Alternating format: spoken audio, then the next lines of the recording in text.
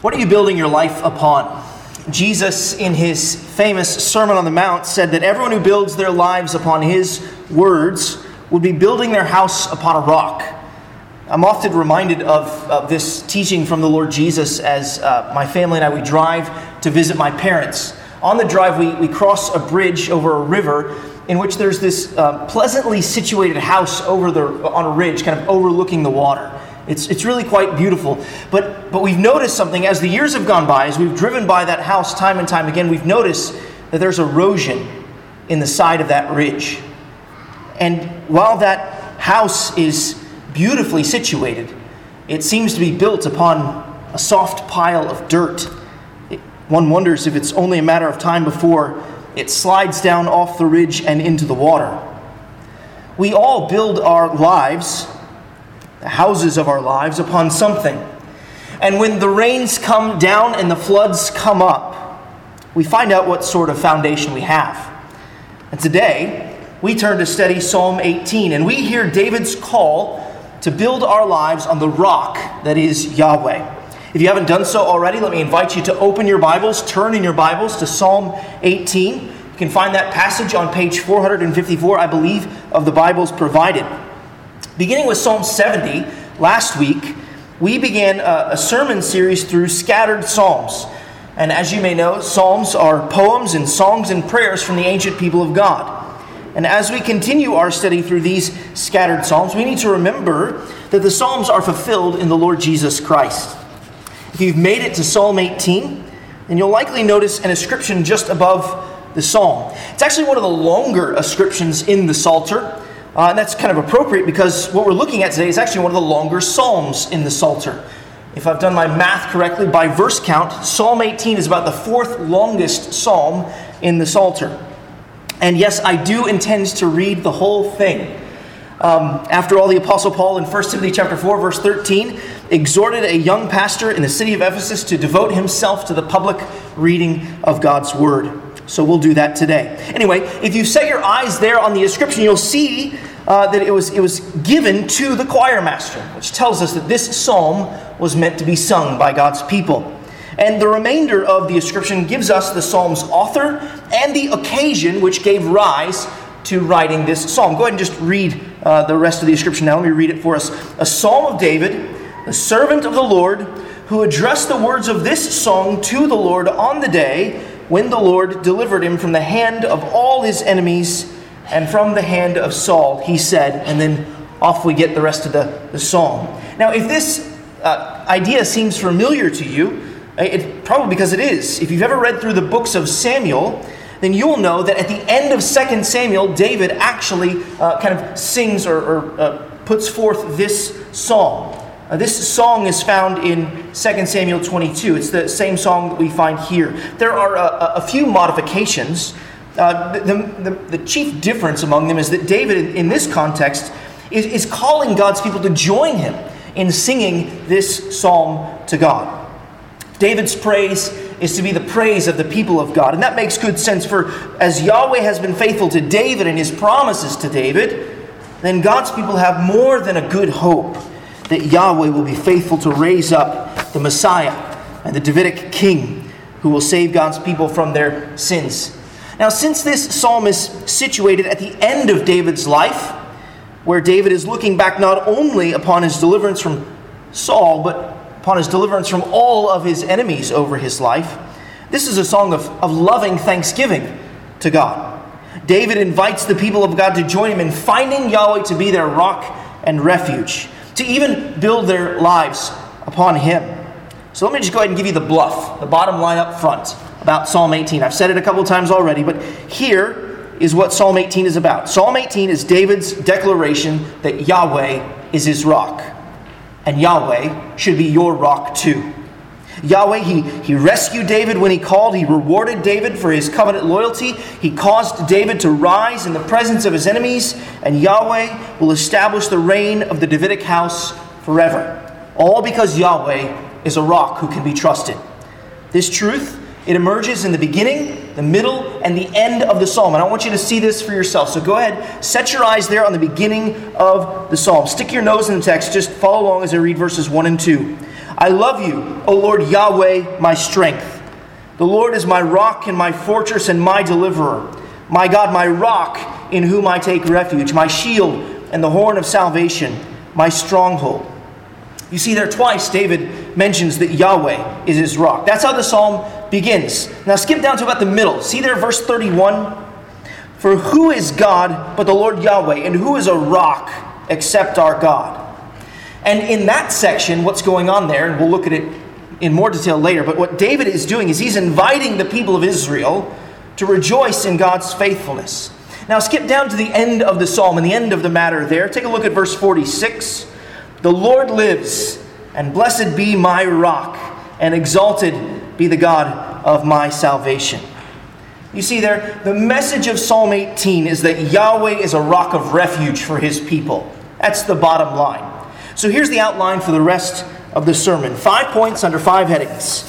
David's rock, we're going to see that in verses 1 to 3. David's rescue, we'll see that in verses 4 to 19. David's reward in verses 20 to 31. David's rise in verses 32 to 45.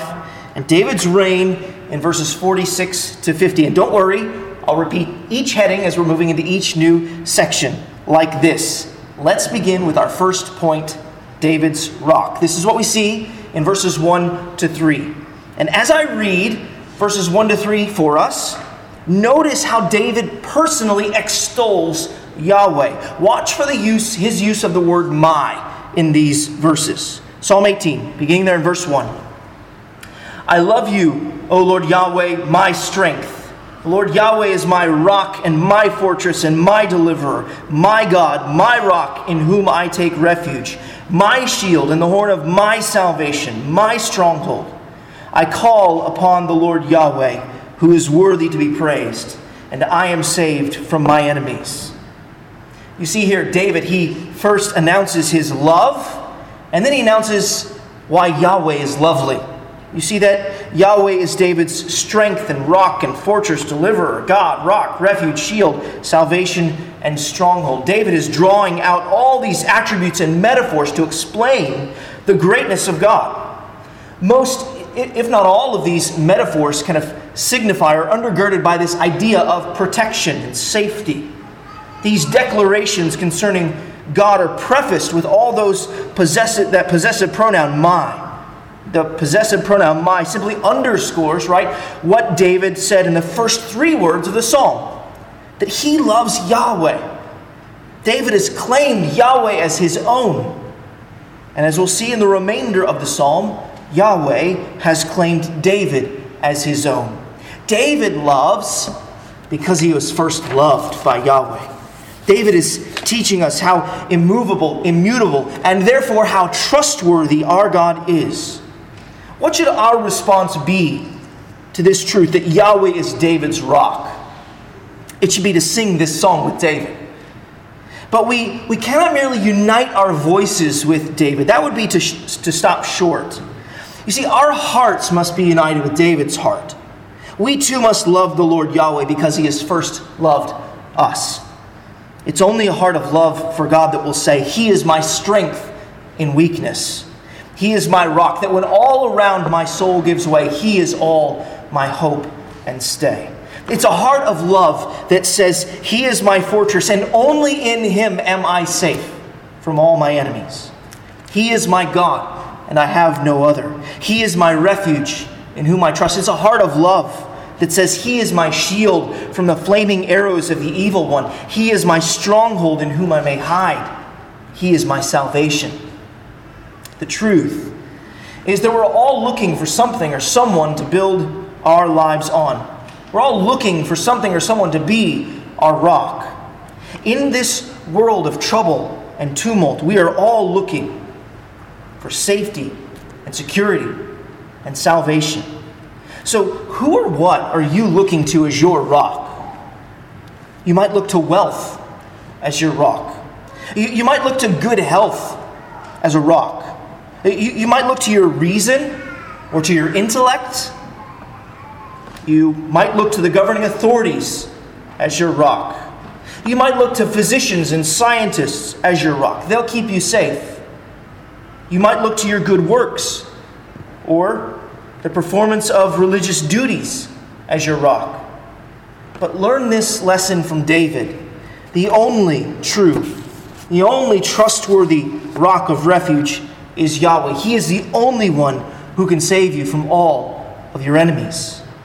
As James Smith once said, how safe, how happy is the believer having God for his rock. For he builds on a foundation that can never decay. He trusts in a stronghold that can never be taken. He hides in a refuge from which he can never be expelled. And what we're going to find in this psalm is that some people are actually expelled from their refuge. And it's all those who do not trust in Yahweh as their rock. It is only in the Lord, as David says there in verse 3, that we may be saved from our enemies. And who are our enemies? Well, the Bible teaches us that the world and the flesh and the devil are our enemies. The Bible teaches us that sin and death are our enemies. Jesus is the one who has overcome the world. Jesus is the one who grants his people the power and presence of the Holy Spirit to battle against our sinful flesh. Jesus is the one who has defeated the devil. And Jesus is the one who has conquered sin and death by his cross and resurrection. Jesus is our rock. Have you run to Jesus for refuge? That's what you should do. Like David, we should call upon the Lord Jesus. We should call upon the Lord Jesus to save us from our enemies. We should call and cast ourselves upon the only rock of deliverance. We should love as David loves. We should trust as David trusts. We should call as David calls. And we should praise as David praises Yahweh. For he alone is worthy of such love and trust and praise. David piles up term upon term. You see that there, don't you, in the text? He piles up term upon term to praise Yahweh. Christian, do not think that you can praise God too much. You can only praise him too little. If we know the salvation that we have from God in Jesus Christ, if we know that we've been saved from our enemies, then we know he's worthy to be praised. And in verses 4 to 19, David turns to vividly recount God's gracious rescue. This is part of how David praises Yahweh, by calling to mind his own deadly peril and by announcing and reminding us of God's divine rescue. So let's turn and consider our second point, David's rescue. This is our second point, David's rescue. And follow along as I read. But for now, we're just going to read verses 4 to 6. And as I read, note carefully how David describes his distress. Ask yourself, how is David describing this distress? Verse 4. The cords of death encompassed me. The torrents of destruction assailed me. The cords of Sheol entangled me. The snares of death confronted me. In my distress, I called upon the Lord. To my God, I cried for help. From his temple, he heard my voice, and my cry to him reached his ears. This is language that's reminiscent of Jonah's descent to the bottom, to the ocean floor. We can clearly see that David's danger was great. Death wrapped around him. The cords of Sheol, which is the Old Testament's language for the realm of the dead. The cords of Sheol shackled him as if to draw him down to its depths. And as David was sinking down to death, he looked up. He looked up to Yahweh in his temple, and he cried to Yahweh for help. Friends, brothers and sisters, this is what sin threatens to do to us. The wages of sin is death. Eternal death is what we deserve to be paid for our sin. Sin is enslaving it. It binds us and holds us and traps us and brings us down to the depths of despair and eventually to death. It's not for nothing that the writer to the Hebrews tells us that sin is weighty and that clings so closely to us. Sin is our disobedience and rebellion against God. It's also our subtle disposition of opposition toward God. And what verses 4 to 6 show us, along with the rest of the Bible, is that we cannot save ourselves. We must cry out to God for salvation and for rescue. Have you come to that point of desperation like David?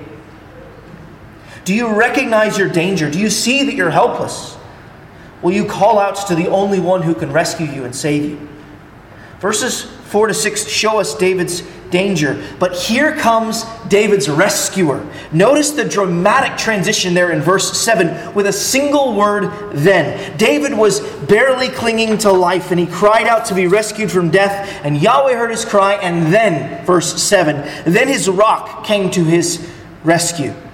Read verses 7 to 19. And notice the shifts in the tectonic plates of the universe as Yahweh steps in to save his king. Verse 7 there.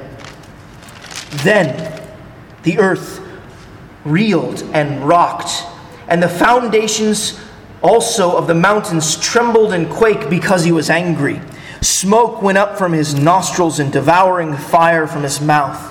Glowing coals flamed forth from him. He bowed the heavens and came down. Thick darkness was under his feet. He rode on a cherub and flew. He came swiftly on the wings of the wind. He made darkness his covering, his canopy around him. Thick clouds were dark with water. Out of the brightness before him, hailstones and coals of fire broke through his clouds. The Lord Yahweh also thundered in the heavens, and the Most High uttered his voice. Hailstones and coals of fire. And he sent out his arrows and scattered them. He flashed forth lightnings and routed them. Then channels of the sea were seen, and the foundations of the world were laid bare at your rebuke, O Lord Yahweh, at the blast of the breath of your nostrils. He sent from on high. He took me. He drew me out of many waters. He rescued me from my strong enemy and from those who hated me, for they were too mighty for me. They confronted me in the day of my calamity, but the Lord Yahweh was my support. He brought me out into a broad place. He rescued me because he delighted in me.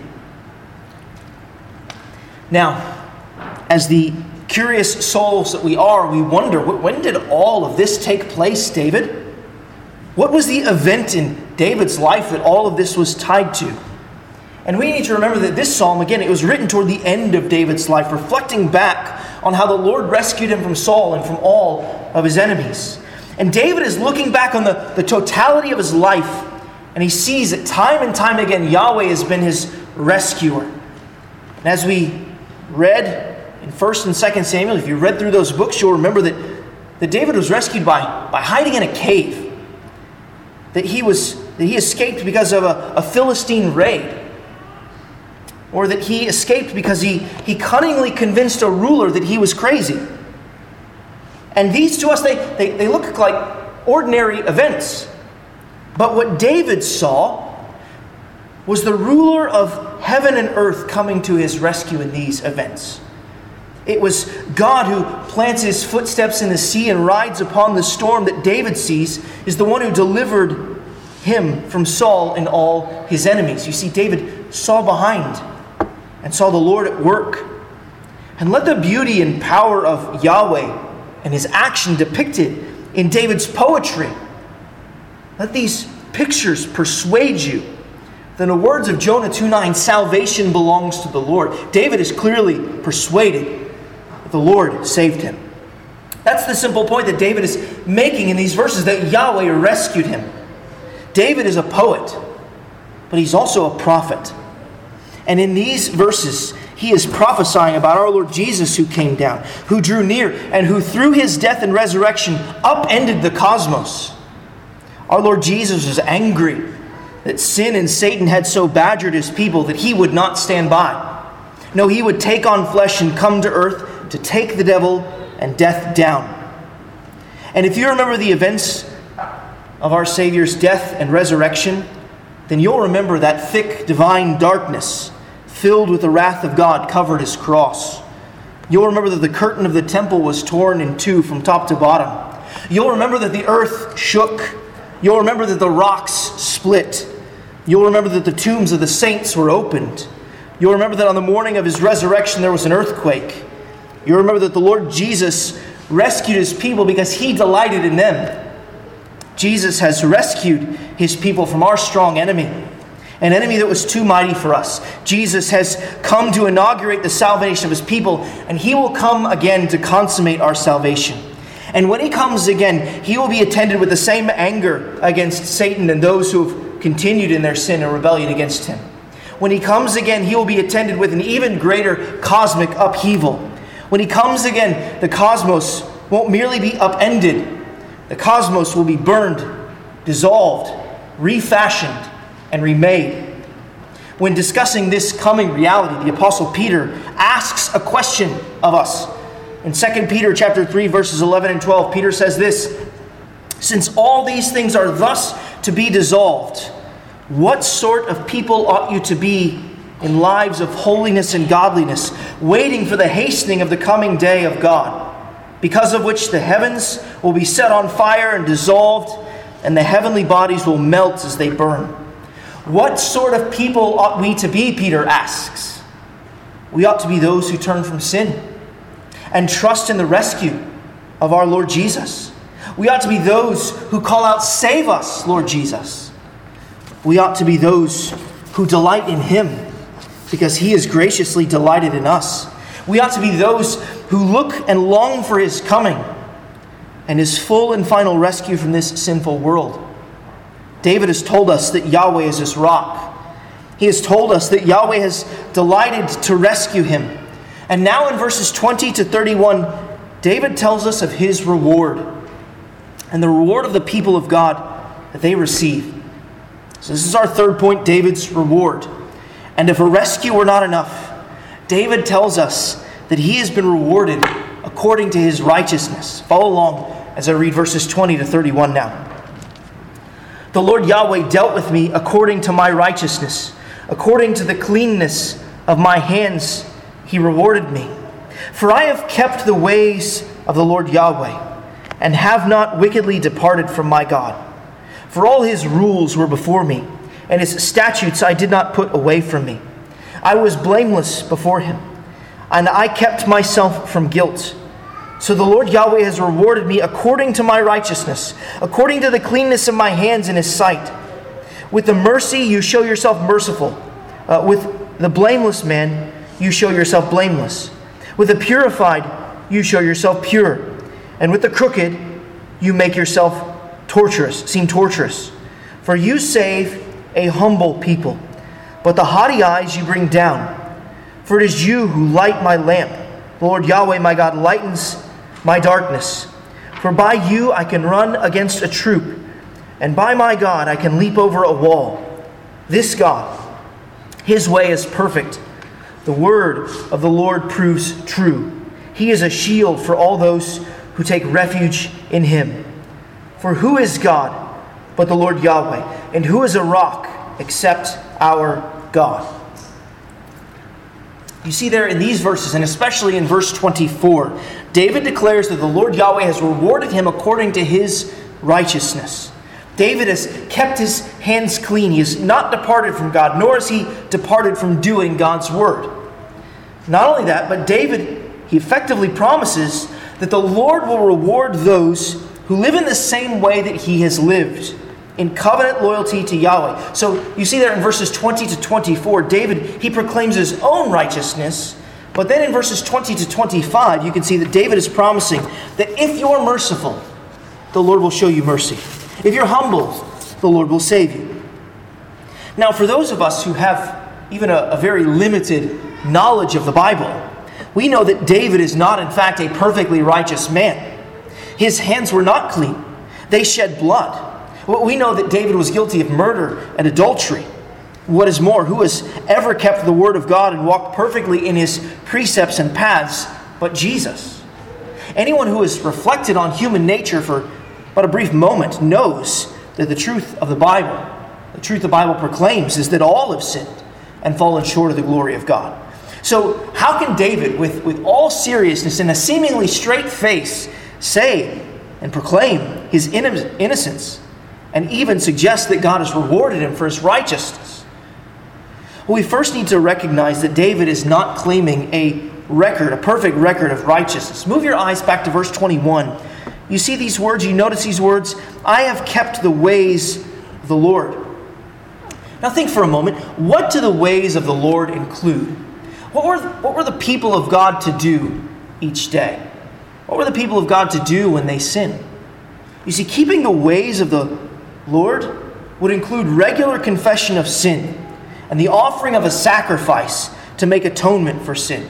As a faithful Israelite, and David was a faithful Israelite, even though he had his moments of unfaithfulness, he was a faithful Israelite. He went to the tabernacle for cleansing and for the forgiveness of his sins.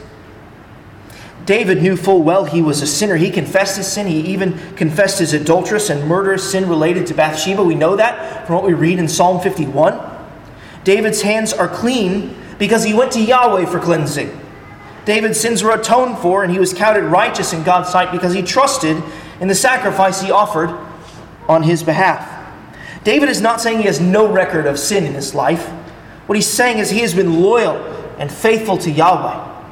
He has kept Yahweh's commands. He's followed in covenant obedience. David was saved because he hid himself in the rock who could save him. He went to Yahweh at the tabernacle and sought forgiveness for his sins.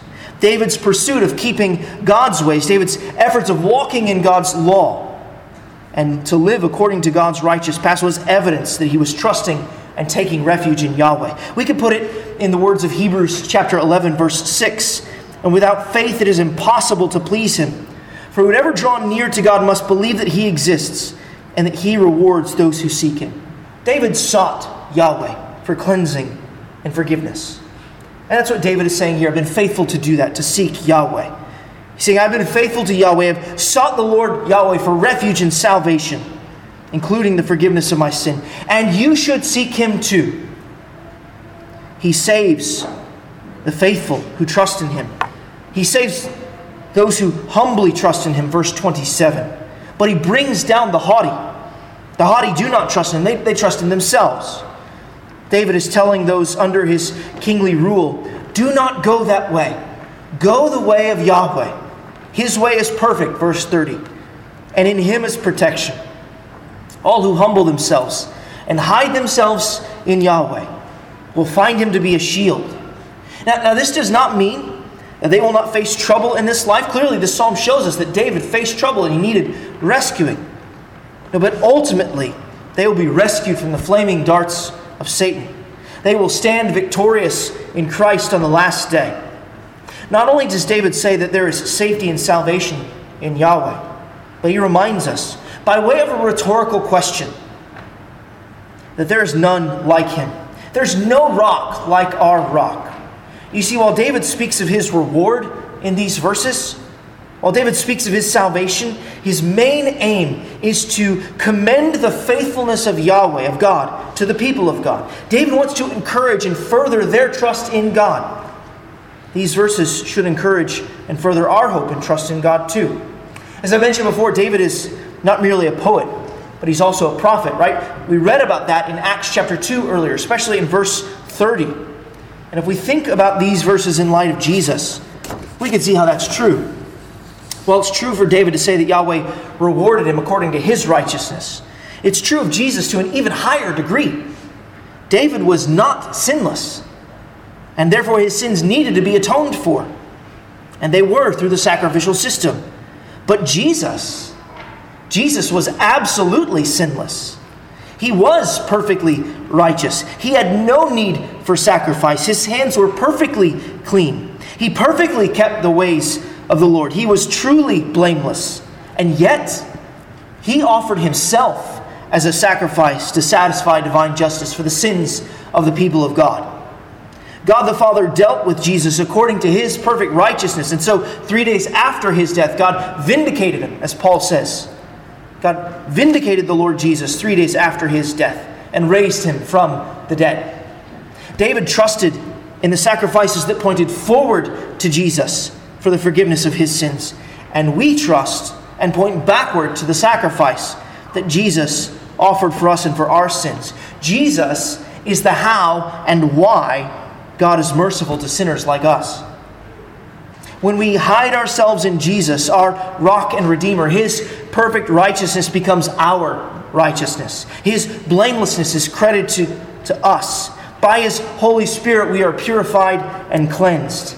And so, because of Jesus, we have the same hope of reward that David and the ancient people of God had. We have that same hope made more certain, that God will reward us on account of Jesus' righteousness.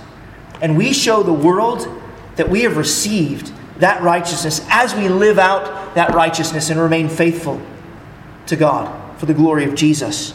Our reward for taking refuge in Jesus is eternal life with Jesus. So what's the application here? It's really simple. Hide yourself in the rock of the Lord Jesus Christ. He will be your shield and your salvation. Put your hope wholly and completely in Him, and He will be your reward. David not only rejoices in his reward, but he also gives praise to God for his rise. Having been rescued and rewarded, David is amazed that Yahweh would exalt him. This is our next point, David's rise. This is what we find in verses 32 to 45. Follow along as I read Psalm 18, verses 32 and 45. And see if you can discern kind of the trajectory of David's rise to power by the strength of God. Psalm 18, beginning there in verse 32. The God who equipped me with strength, and made my way blameless. He made my feet like the feet of a deer, and set me secure on the heights. He trains my hands for war, so that my arms can bend a bow of bronze. You have given me the shield of your salvation, and your right hand has supported me, and your gentleness has made me great. You gave a wide place for my steps under me, and my feet did not slip. I pursued my enemies and overtook them, and did not turn back till they were consumed. I thrust them through, so that they were not able to rise. They fell under my feet. For you equipped me with strength for the battle. You made those who rise against me sink under me. You made my enemies turn their backs to me, and those who hated me I destroyed. They cried for help, but there was none to save. They cried to the Lord, but He did not answer them. I beat them fine as dust before the wind. I cast them out like the mire of the streets. You delivered me from strife with the people. You made me the head of the nations. People whom I had not known served me. As soon as they heard of me, they obeyed. Foreigners came cringing to me. Foreigners lost heart and came trembling out of their fortresses. We began with David's rescue from the depths and death there in verse 4. But by the time we reach verse 45, David is enthroned in the presence of his enemies. He has been made, you see there as verse 43 says, he's been made the head of the nations. And while David certainly declares that he pursued, overtook, and turned back his enemies, while David certainly announces that he has become the victor by thrusting his enemies through, by beating them to fine dust and casting them out like mire in the streets, the truth is that he gives all credit and glory to Yahweh for his rise to power. It was Yahweh who equipped him with strength and made his way blameless, verse 32. It was Yahweh who secured him on the heights, verse 33. It was Yahweh who trains his hands for war so that his arms could bend a bow of bronze, verse 34. It was Yahweh, you see there, who supported him and made him great, verse 35. It was Yahweh who made his feet secure, verse 36. It was Yahweh who made David, he made his enemies sink under him, verse 39. It was Yahweh who made David's enemies turn their backs and flee before him, verse 40. So yes, while David was engaged in battle, personally engaged in battle, it was ultimately Yahweh who gave him the victory. Yahweh was ultimately responsible for David's rise. David's rise and reign, described here, ought to remind us of the rise and reign of the Lord Jesus Christ. Clearly, this scene in this verses is one of triumph. And what did Paul say of the Lord Jesus Christ in Colossians chapter 2, verse 15? Paul said that God disarmed the rulers and authorities and put them to open shame by triumphing over them in Jesus. And in 1 Corinthians chapter 15, verse 25, Paul said that Jesus must reign until he's put all of his enemies under his feet. Here, as we contemplate David's battles, we might be wise to remember our own union with the Lord Jesus Christ and the battle that we wage in Him. Here we would be wise to remember that according to Ephesians 6, we must be strong in the Lord Jesus and in the strength of His might, and put on the whole armor of God, so that we might be able to stand against the schemes of the devil. David's rise and his victory over his enemies prefigured Christ's rise and victory over our enemies. And now we must continue to hold the ground that Christ has won. In the words of Paul, we must stand. We cannot sit. We must rise and stand for battle, and we must not be moved. We must personally, as David did, we must personally wield the weapons that our God has put into our hands for battle. We must put on the belt of truth and speak the truth. We must put on the breastplate of righteousness and practice righteousness. We must put on gospel shoes and take the gospels to our neighbors. We must take up the shield of faith in Christ as our defense against Satan's darts. We must put our heads inside the helmet of salvation and hide ourselves in Christ. We must take hold of the sword of the Spirit, which is the Word of God. And we must wield God's Word against the world, the flesh, and the devil. And we must pray at all times. If we are to have victory in our spiritual battles, as David has had victory in his physical battles, then we must personally use the armor and armory of God. Brothers and sisters, reading God's Word and crying out to God in prayer seems so basic, but they are part of God's means of causing us to rise in victory over our enemies. David both personally battled, and he declared that his strength came from Yahweh in the battle.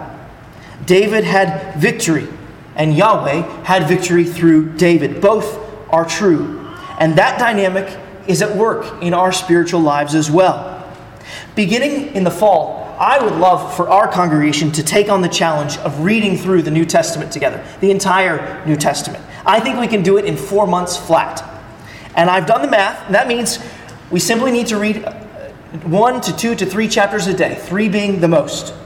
And that even provides us some opportunities to have catch-up days, like if we've missed. And it doesn't even take Sundays into account. But imagine doing this, reading God's Word, reading through the New Testament.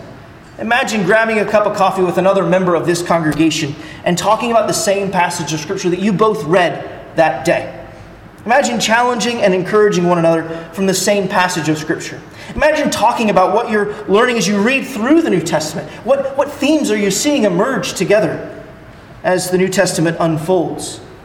Imagine talking about it with your small group or community as you have fellowship around God's Word, or even small talk. Imagine spurring one another on to love and good deeds from God's Word, to battle against the world and the flesh and the devil. Prayerfully consider whether or not this might be a blessing for us to pursue as a congregation. And notice carefully there in verses 44 and 45, notice how they conclude. They conclude with fear, don't they? Just especially look at verse 45. Foreigners lost heart, and they came trembling out of their fortresses. Right, what did David say in the very beginning of the psalm and all throughout? Yahweh is his rock, his fortress. He's safe in there, and nothing can pull him out of it. He's not in danger in that fortress. But notice, any other fortress is not safe. These foreigners, they lost heart and came trembling out of their fortress. They're afraid of David and his might. As it turns out, they're not safe in their fortresses. As it turns out, the rock in which they were trusting cannot keep them safe from God's king. And here's the startling truth about the Lord Jesus. If you fear Jesus today, while you have life and breath, then you have nothing to fear on the last day. If you fear Jesus today, while you have life and breath, you have nothing to fear on the last day. If Jesus is your rock and salvation today, then you've got nothing to fear.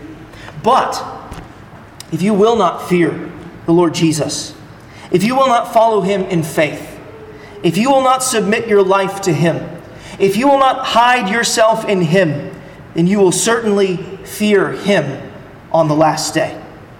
You will come out of your rock whatever it was you were trusting in, your wealth, your health, your reason, your intellect, governing authorities, physicians, scientists, performance of religious duties, whatever your rock was, you will come out of your rock. And on the last day, you will come out of your rock trembling. Trust in the Lord Jesus so that you don't tremble before him on the last day. Consider how the Apostle John describes Jesus and that day of reckoning. This is Revelation chapter 19, verses 11 to 16. John writes, "Then I saw heaven open, and behold, a white horse. The one sitting on it is called Faithful and True, and in righteousness he judges and makes war. His eyes are like a flame of fire, and on his head are many diadems, and he has a name written that no one knows but himself. He is clothed in a robe dipped in blood, and the name by which he is called is the Word of God." This is Jesus we're reading about. John continues in verse 14. "And the armies of heaven, arrayed in fine linen, white and pure, were following him on white horses. From his mouth comes a sharp sword, with which to strike down the nations, and he will rule them with a rod of iron. He will tread the winepress of the fury of the wrath of God the Almighty. And on his robe and on his thigh he has a name written, King of Kings and Lord of Lords." If you do not fear the Lord Jesus today, you will fear him on the last day. And to an even greater degree than David, Jesus is the one who has arisen and been given the name that is above every name. And he is the one who will soon arise from his throne to subdue the nations once and for all. Fear him today, and you will not be afraid of him on the last day. Friend, if you're here this morning, you're not a believer and follower of the Lord Jesus Christ, then I want to invite you to turn from your sins and to place your faith in the Lord Jesus Christ. Believe that he lived for you, the life that you not lived, a life of perfect obedience to God the Father. Believe that Jesus died for you on the cross, offering the sacrifice that was necessary to atone for your sins. And believe that Jesus was raised from the grave for the forgiveness of your sins, defeating your enemies of sin and death. Believe upon the Lord Jesus Christ, and you will be saved. Fear him in faith today. Like David, call upon the name of the Lord Jesus, and you will be saved. We've already begun to really tiptoe into the final theme of Psalm 18. So we should go ahead and fully immerse ourselves in it. In the verses which conclude this psalm, we're given a triumphant picture of David's reign. That's our fifth and final point, David's reign. Read verses 46 to 50 now. Psalm 18, verses 46 to 50. "The Lord lives, and blessed be my rock, and exalted be the God of my salvation. The God who gave me vengeance and subdued peoples under me, who delivered me from my enemies. Yes, you exalted me above those who rose against me. You rescued me from the man of violence. For this I will praise you, O Lord Yahweh, among the nations, and sing to your name. Great salvation he brings to his king, and shows steadfast love to his anointed, to David and his offspring forever." You see here, David, he praises Yahweh for all that he has done. He has been his rock. Yahweh has exalted David, and so David, he exalts Yahweh, the God of his salvation, in praise. Yahweh gave David vengeance and victory over his enemies, verse 47. And then in verse 48, we see Yahweh rescued and delivered David from Saul and all his enemies. For all this, David promises to praise Yahweh and to make his name known among the nations. He has brought salvation and showed faithful covenant love to the one he promised an eternal kingdom. It's not by accident that David concludes his psalm by mentioning his offspring forever. Here, David, he expands his gaze beyond his own present reign, and he believes that Yahweh will be faithful to the promises he uttered to him in 2 Samuel chapter 7. There, Yahweh promised David in covenant love that one of David's son would sit on his throne forever and rule. David's rock is Yahweh. David's rock secured David's rescue. David's rock is David's reward. David's rock brought about David's rise. And David's rock established David's reign and will see to it that the reign of David's son, David's greater son and Lord, Jesus, takes place. You may not know it, but in Romans chapter 15, the Apostle Paul takes verse 49 of our psalm, takes verse 49 of this psalm as prophetic of God bringing Jews and Gentiles, the nations, together under the reign of David's offspring, the Lord Jesus Christ. Luke confirms that this is what Jesus would accomplish in Luke chapter 1, verses 30 to 33, when he writes that Jesus would reign on the throne of his father David, and his kingdom would have no end. It's staggering to think, is it not, that we are enjoying, experiencing, and expressing the truth of Psalm 18, part of the fulfillment of Psalm 18 today. Here we are, thousands of years away from David and thousands of miles away from where he wrote this psalm, agreeing with David that the Lord lives. And in just a moment, we will bless our rock, the God of our salvation in song. Do you know what Psalm 18 calls for you to do in response to its message? If you want to not only be a hearer of God's word, but a doer of God's word as well, then what should you do? You should hide yourself in the rock that is the Lord Jesus Christ. He is the only one who can rescue you. He is the reward worth receiving. He is the only one who can raise us up over our enemies to reign with Him. And you can be sure that if you build your life upon the rock that is the Lord Jesus Christ, when the rains come down and the floods come up, and when the winds and the storms of this life blow against you, you will not fall. For the Lord Jesus, He lives, and He is our rock. Bless Him as your rock, and build your life upon Him. Let's pray that the Lord would give us grace to do that now. Would you join me in prayer? Let's pray together.